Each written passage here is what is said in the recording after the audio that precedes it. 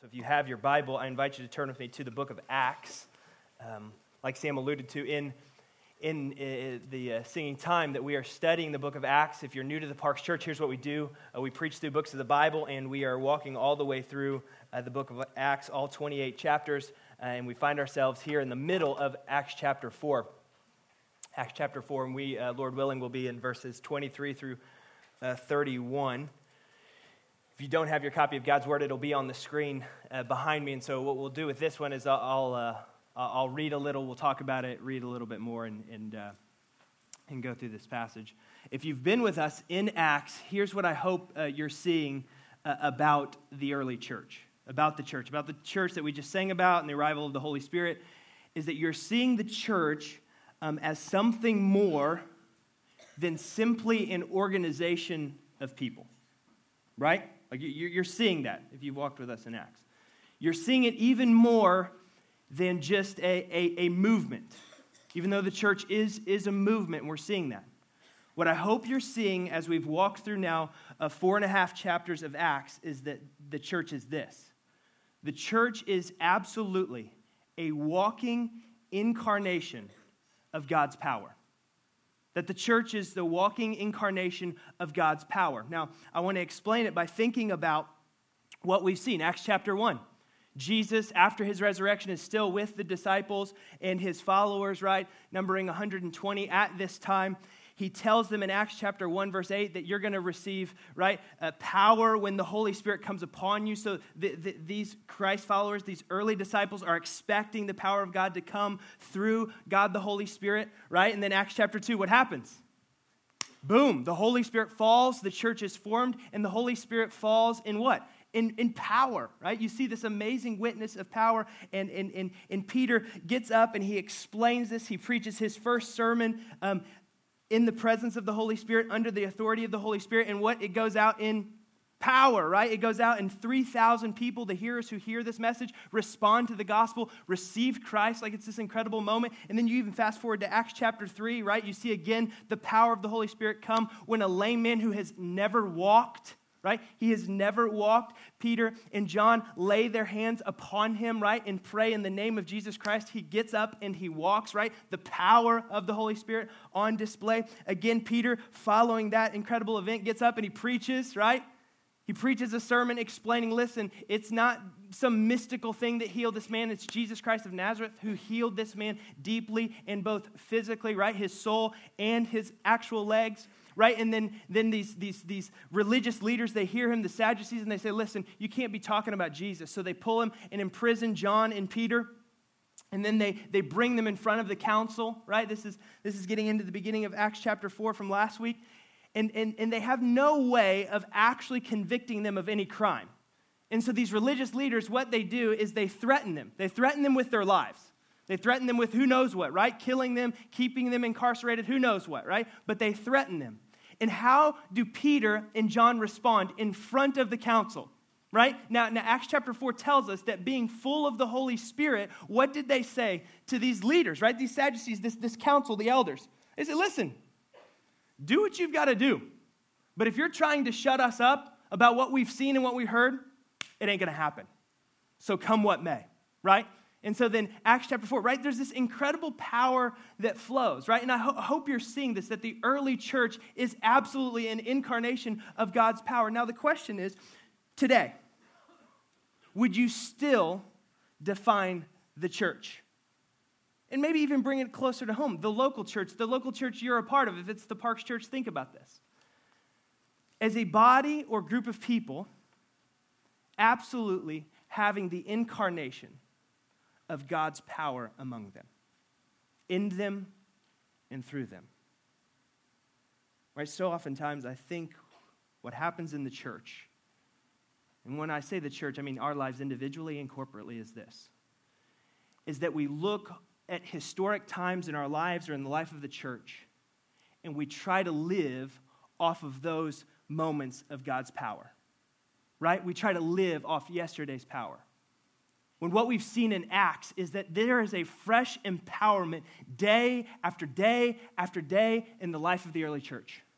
Every moment there is a fresh filling of the Holy Spirit for the people of God. But I think what happens so oftentimes, even in my life, is that I point back to where God was powerful, where God showed up in amazing and mighty ways, and I really try to live my life forward from that power. Listen, go to Exodus chapter 16. God has just freed his people from slavery, right? Walked them across on dry land. And he says, listen, I will provide for you everyday manna. I will provide food for you every day. Don't worry. And what do the people of God, listen, what do? God has said, I will provide for you everyday manna. Right? And there's going to be one day, right, that it won't happen. So what do people begin to do? Read it, Exodus chapter 16. They begin to take that day's manna and store it and hold it back, right? For security, for comfort, going, listen, what if he doesn't show up? Right? He just split the seas. He just freed you from slavery. But listen, you're like, those foolish Israelites. That's us. We store this manna, and what does the Bible say happened to their manna? It rotted. It spoiled. The security and the power they thought it would bring to them that day, it couldn't even provide. And so listen, that's what happens to us when we look back, and we're meant to look back. We're meant to look back, and you know why we're meant to look back? Is because it reminds us of God's faithfulness for today. That his power is new for us today, that his mercy is new for us today, that God's power is available for us, the daily bread for us today, not living on past experiences. Right? Maybe you're a student in here, right? And maybe the past experience for you is youth camp, right? And that's an awesome experience. That's a moment where God meets in power, met my life there in power. But listen, we can't live on those past experiences. Heck, maybe you're an adult in here. And you're still living on an experience from youth camp, right? To this day going, listen, I remember this. I remember when that happened, which is great and fine. But what about the reality of God showing up in power today? What about what he promises to provide for us our daily bread today? Are we actually walking in that kind of power as a church? In that kind of receiving as the people of God? Because that's what I see in the early church. That's what I see at the beginning of Acts, a people who are desperate for God's power today. I'm not going to look back at what happened in the upper room. I'm not going to look back at what happened to the lame man. I need God's power today. And so here's what Luke is going to do in the middle of Acts chapter 4, and we're going to see it. He's going to link the power of God to a praying people. Look at this. You want to know where the power comes from. It comes from the source of the Holy Spirit. But you want to know how it comes to these people? It's because they humbled themselves in prayer. Look at this, Acts chapter 4, verse 23. When they were released, they went to their friends and responded to what the chief priests and the elders had said to them. And when they heard it, they lifted their voices together to God and said, Sovereign Lord. Stop right there. Remember the backdrop. Peter and John were just released from being in front, absolutely threatened by these leaders, probably with their lives, that if they continue to proclaim the gospel, they will be imprisoned forever or they will be killed. Stop doing it. And so here is the first stop, right? They just told the authorities of the land, if you will, they just go, listen, you do whatever you need to do to us, threaten or whatever, we're going to keep proclaiming the gospel. The first stop after that moment is where? Is with the community of faith.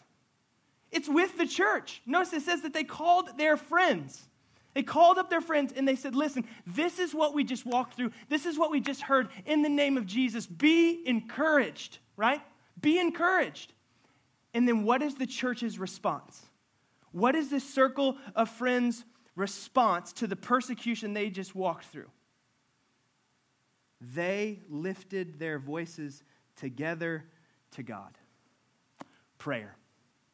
Right? They're going, listen, we just saw God show up in a powerful way in front of this council. We just saw the Holy Spirit fill us. But listen, that filling is not sufficient for what God has called us to in the future. We're coming together, and guess what? We need to lift our voice. So their priority was what?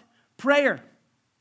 Their priority as a new church, as believers under persecution, was prayer. What is our first reaction? What is your first reaction when times get hard?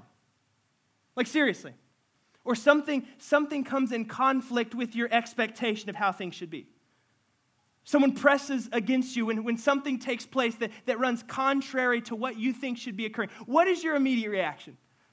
What's your first response? Let's be honest, right? It's your first response, your first reaction is what? Oh, complaint. Mine, is that just me, right? Why is this going this way? Right, what's your first response?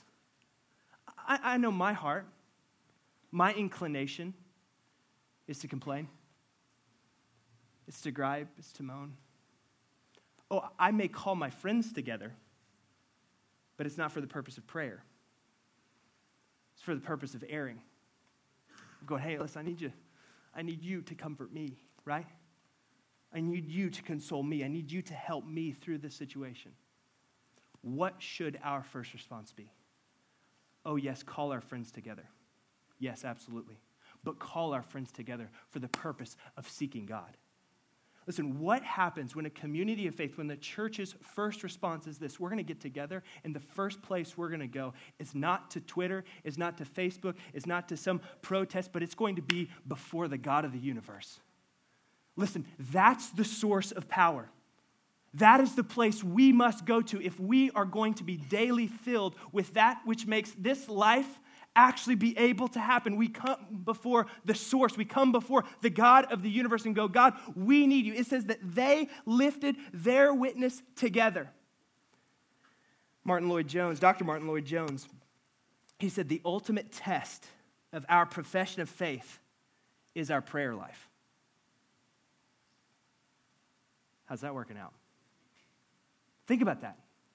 The ultimate profession of our faith, the proof of the faith that you and I proclaim is directly linked to our prayer life.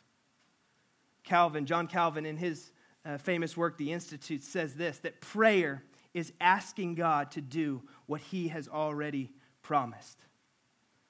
Listen, so what we see here is the impulse of a Spirit-led Christian. Is that the first place we go after persecution, in persecution, is before God with the community of believers. It's a powerful picture of the actual community of faith working as it should be. And then we get here into the prayer. And listen, when we see prayers in Scripture, they serve as a model for us, right? They serve as a way to really evaluate, how do I come before the Lord? One, do I, but how do I approach? Look at how this community of faith came before the Lord. Look, it says that they lifted their voices together, verse 24, and said, here's the beginning phrase of their prayer. Did you get it? Verse 24, the end. Sovereign Lord.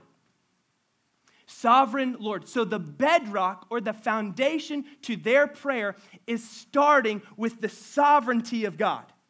Is starting with God being in absolute, utter control over everything. That's what sovereignty means, that he is the ruler, that he is the authority. Everything operates according to his prerogative. Why would that matter? Why do you think for these guys and these gals, why would they start right here? They just left the authority, right? The earthly authority. Listen, they come before God and they go, listen, we just left the courts, we just left the temple, we just left the council, this authority, but we know who the true sovereign is. It's you. Remind our hearts. Listen, even when we're singing songs like, you're my author, you're my maker, you're all those things, like, we're not reminding God because he forgot. You know that, right? We don't repeat it because God didn't hear us.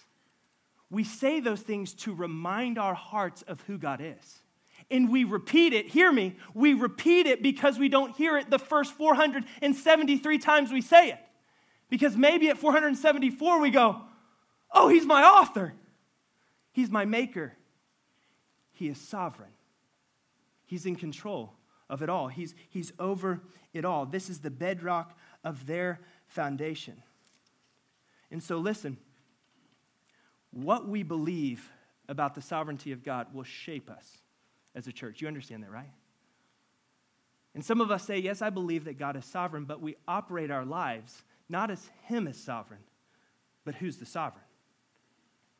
Me. All the time. Who's in control? Me. Whose prerogative is what dictates things? Me.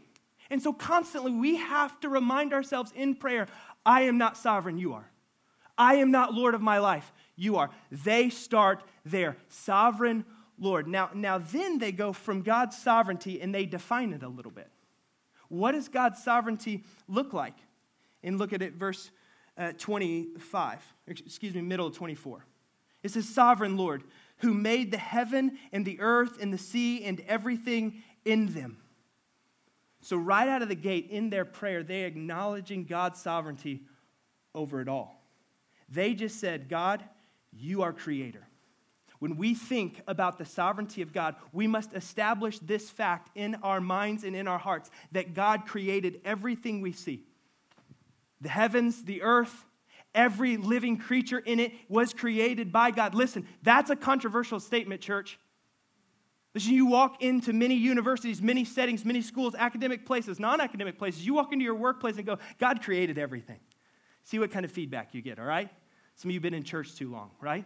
That is a controversial statement, but they are praying, acknowledging that they understand everything was created by God. That literally God's breath is his raw material. Like that is the sovereignty, that is the power of the God they're coming before. That's the confidence that they are standing on. So listen, when we think of the sovereignty of God, we need to understand his establishment and rule and reign over all of it because he created it. Not just because he said so, but because he's creator. And then they keep going.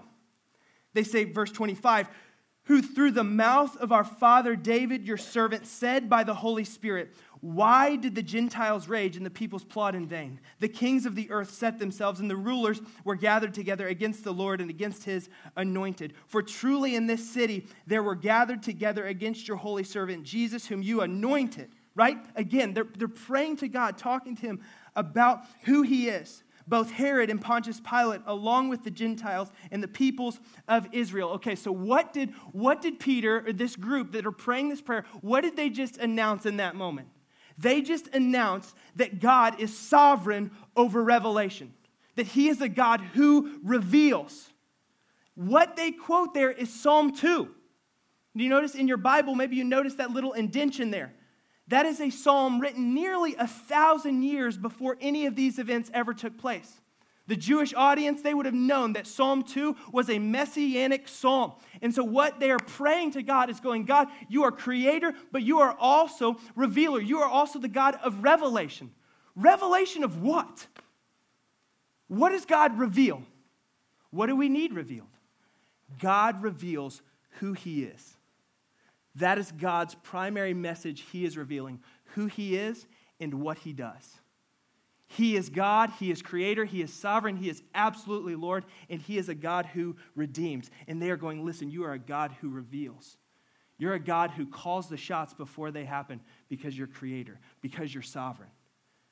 And then they say this, again, another controversial statement, even in their prayer.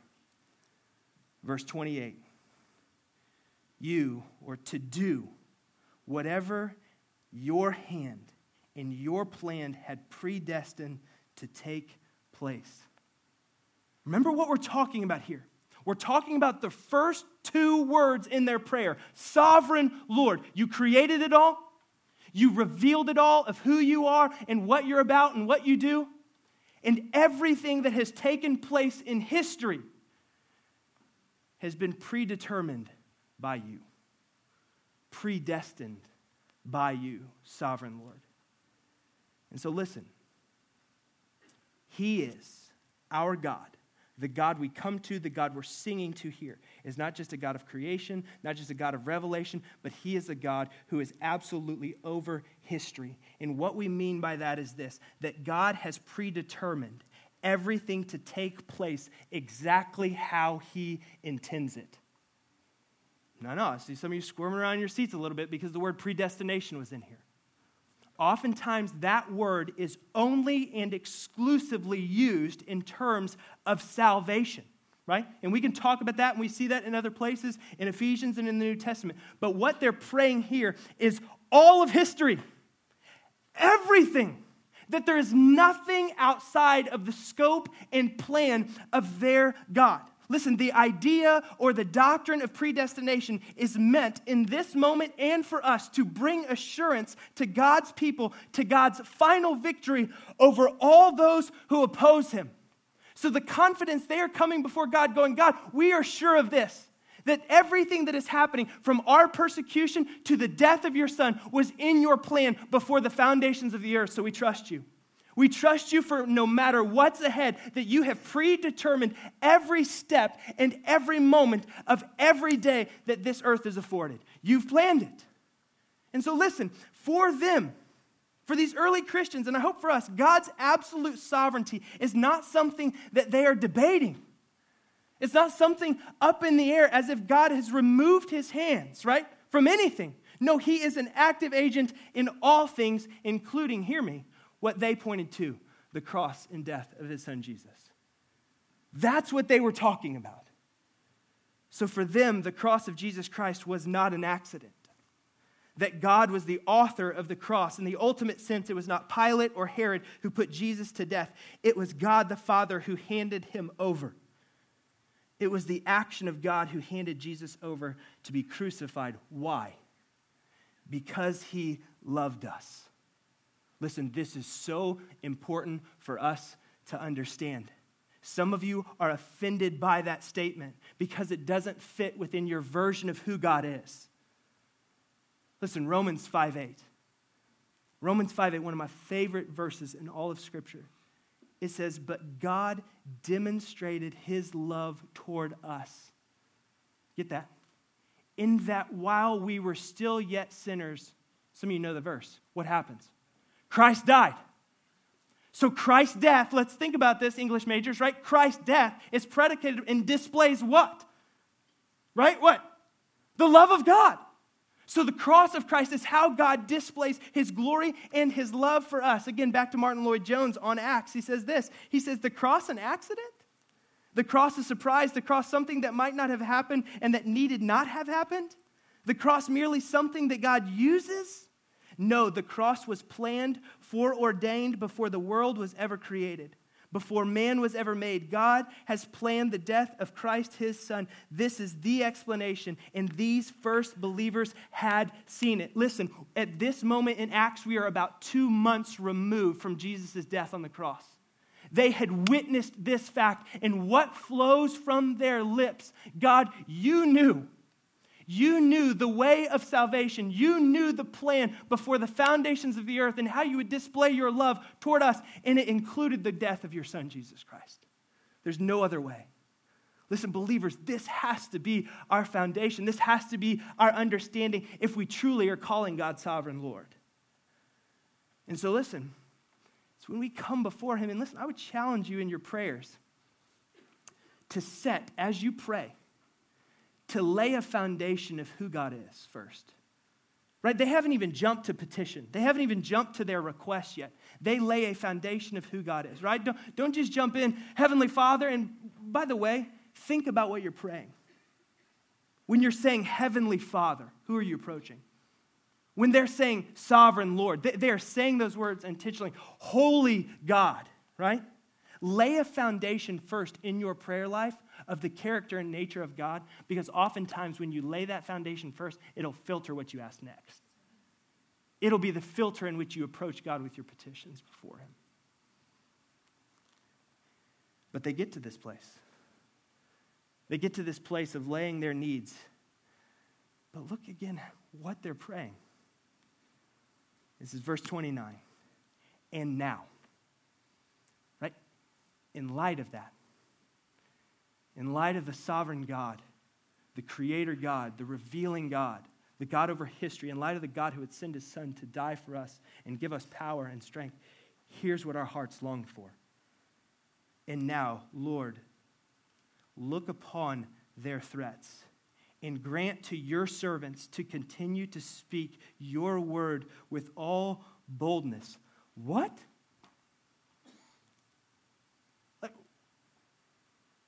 They just got threatened with their lives. They just got released from prison, from jail, right? And don't think American jail, okay? Think the worst place possible to be. Just released from there. And the first petition they have is, listen, Lord, look upon our threats and give us boldness to speak your word. Okay, back to our first reactions. Back to our impulses, right? when we go through suffering, when we go through persecution, when we face trials, when we face those conflicts, right? When our petitions, when time comes for our petition before the Lord, what is it that we ask? Release. God, stop the persecution. Listen, cease this, stop that, remove us, heal this, right? Take me out of this. No, their petition is this, that they would be more bold for the gospel than ever before. That God would look upon their threats, literally that he would see them where they are, and he would, by the power of the Holy Spirit, give them boldness to continue to speak his word, not remove them. Why? Because he's sovereign Lord. Because they're going, God, we trust you. We trust that every step is ordained by you. And so, God, give us the boldness to speak what you would have us speak.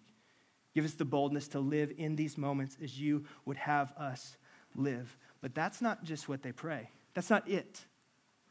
Look at the next line.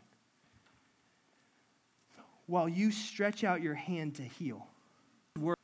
So they ask for God to give them boldness to continue to speak his word in light of where they find themselves, persecution or the mountaintop, right? Give us boldness. And then they ask that he might stretch out his hand to heal. And this isn't just like in the physical sense. They are asking and pleading that even for those authorities that threatened their life, that God would heal their hearts, that God would heal their land. They are praying for their enemies. They're praying for those who are far off from God, that he would absolutely heal them, that he would awaken their hearts to who he truly is. This is what they're praying. They're praying, God, give us the boldness to speak your word, and you heal their hearts. You awaken their eyes. Okay, again, back to our first impulse. When somebody comes against us in persecution or in suffering, do we pray for them that God might heal their hearts? That God might awaken their lives to the goodness and glory through Jesus? Do we pray for their salvation? Listen, this must be the impulse of the church, is that we pray that God would heal by his hand of salvation alone. Is that the first place we come to? Heal. And then they go on. And that you would do signs and wonders are performed through the name of your holy servant, Jesus. That more signs and wonders are done, not for signs and wonders' sake, not to gather a bigger crowd at a church and to get more applause. No, signs and wonders that would take place so that Jesus would be seen. So that the glory of Christ would be on display. Listen, and what you see moving forward in Acts, you see this absolutely occur. Signs and wonders and miracles keep going forth. Why? So that Jesus is known. Not the name of the early church, but the name of Jesus Christ alone. And then what happens? Verse 31. And when they had prayed, the place in which they were gathered together was shaken. Right? Like the ground shook, okay? Not like earthquake in Southern California, but like this is like a supernatural shaking taking place on the ground they're standing. And here's what happens. They were all filled with the Holy Spirit and continued to speak the word of God with what? Boldness. Did you see that there was a new filling of God's power in the moment that they prayed? The ground shook before them and they were filled with the Holy Spirit and they continued to speak the word of God with boldness. Listen, the filling of the Holy Spirit, we will see this throughout Acts. The filling of the Holy Spirit in a person and in a community of faith always leads to speaking the word of God with their lips and with their lives, no matter what the circumstance is. And so you go, okay, well, why did the ground shake? Why did it happen? Anytime in the Bible you see the ground shaking, it is this idea that the Lord is trying to communicate. I've heard you and I'm here. Right? When Jesus Christ breathed his last, right? John 19:30, right? When he says, it is finished. What happened, right? The ground shook and the veil was torn. That was God's approval, stamp of approval on salvation through the cross of Jesus Christ. So here we have the desperate disciples praying for God's power again to go through them. And what takes place? The ground shakes. God goes, I hear you and I'm with you. And then they were filled with the Holy Spirit and went and spoke with all boldness. You see, I think we can come to these stories in a narrative like Acts and go, wow, isn't that amazing? And what we have to ask ourselves is this: does God still operate like he did in the book of Acts or not? Does he still fill his church anew with his fresh power every day for what he calls them to accomplish today? The answer to that, by the way, is yes. But listen to me. Before boldness, before the filling of the Holy Spirit, one came prayer, came desperation before God, going, Sovereign Lord, here's what we know of you and here's what we ask of you. And then there was a shaking. Like that, let's be honest. That had to freak them out, okay? They weren't just like, woo, yeah, that's what we expected the Lord to do. But here's what I think we're missing in our lives, in my life, and the life of this church. That we are not willing to allow God to shake the foundations of our hearts. To shake some of those things that we have built false structures on, a false foundation that the Lord is trying to shake. And one reason could be because we're not positioning ourselves before the Lord going, Sovereign Lord, we trust you. No matter what you have for us, speak. We need more of you. Maybe the Lord is shaking us and we're ignoring it. Maybe we're going, man, that's this or that. Maybe we're pointing back to a past shaking experience, not literally, but we're pointing back to an experience that we've had at a youth camp, at a church service, at a worship service, at a conference, and we're going, yeah, I'll eat on that, man. No, it's rotten. And not that it wasn't good, it was absolutely good, but it won't last for today. So what does it look like, church? If the one prayer emphasis of the early church was for boldness, what does it look like for the church to ask and to pray for boldness today? What does it look like? What does boldness look like for you and for the Parks Church? Listen, I'm wrestling through this, and for some of us, we know it, and I don't have any answers for this, by the way. Some of us, our minds instantly go to those missionaries, right, who will land in the Middle East, who are called to give their whole lives, and they go overseas, and we say to that, yes and amen. And some of you, God's put that call in your life, and you're running away from it. You're not being bold and stepping out in faith and doing what God has called you to do.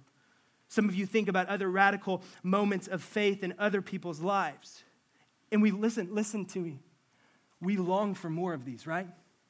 We long for more people to be sent out. We long for more people like Jake and Katie Stuns, like the Twymans back there who say, listen, I'll give my whole life to go reach an unreached people. I'll give my whole life and surrender in a foreign context, right? But what does it look like also for those of us who are here? For those of us who God has placed here, what does it look like to be bold in the 21st century?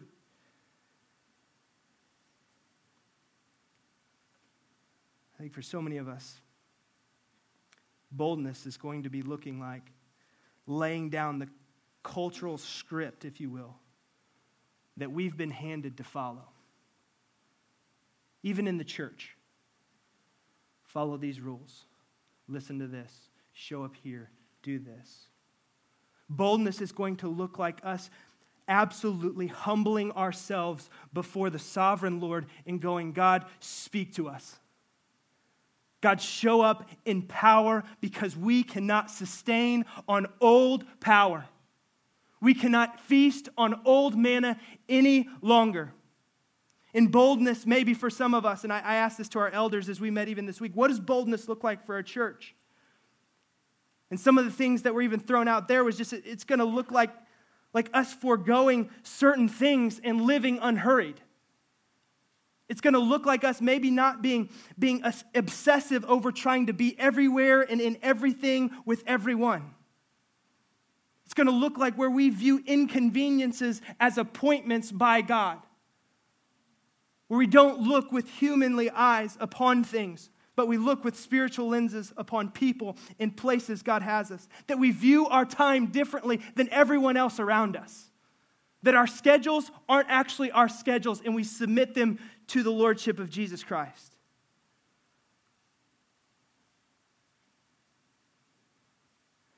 That we don't count leisure time as our time. That we don't give God simply the time we have left over, but He is all that we have. A.W. Tozer, and this is where I want to end, and Sam and Tessa, you guys can come up. In his book, Paths to Power, want you to look at this quote.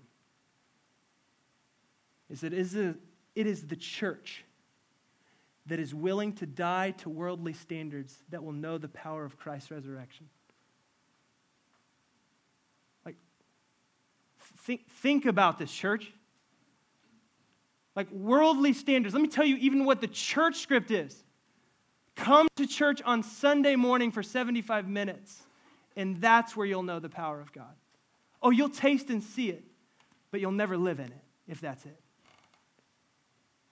It may be envied for its depth of loving relationships or for its spontaneous joy.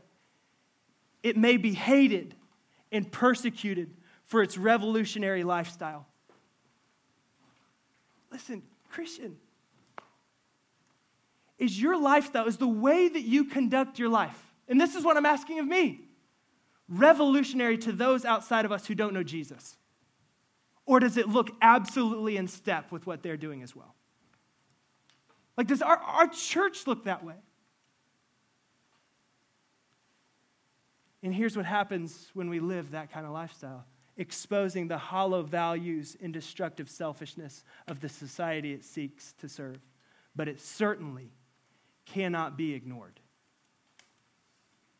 Hollow values, selfishness.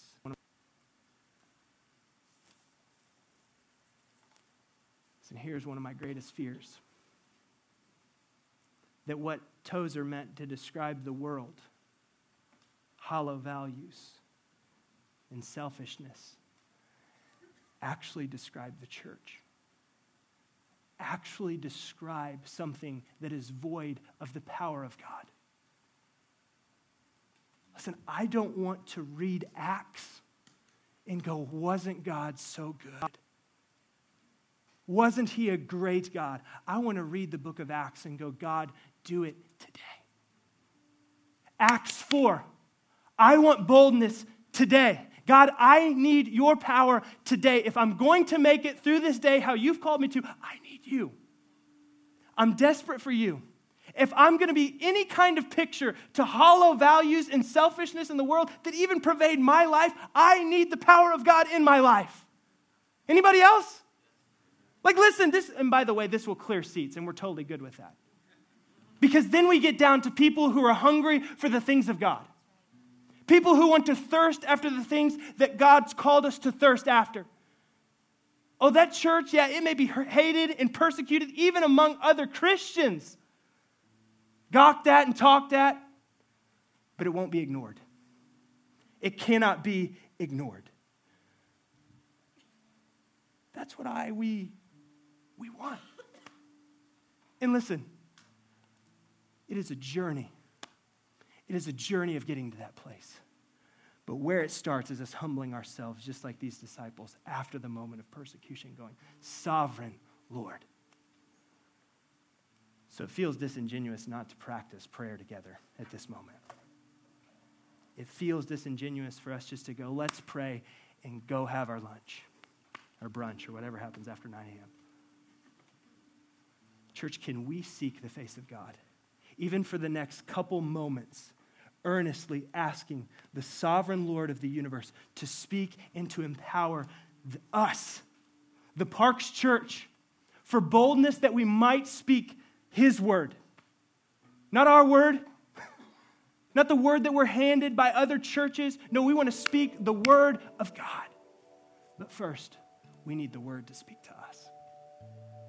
Let's pray. In prayer, Father, your word tells us we have not because we ask not. So, Lord, we are praying with all confidence to our sovereign Lord. God, we are asking that you might fill us afresh and anew, God, with your presence and with your spirit, so that we might testify to who you are, to the glory and the goodness of your Son, Jesus Christ. So as we go from here, oh God, may we daily posture ourselves before you, seeking you, asking you, coming before you with that kind of same desperation.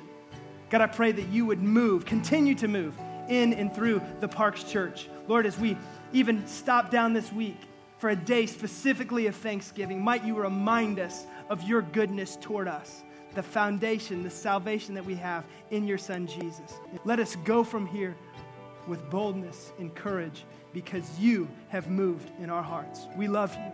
It's in Jesus' name we pray and ask all these things. Amen and amen.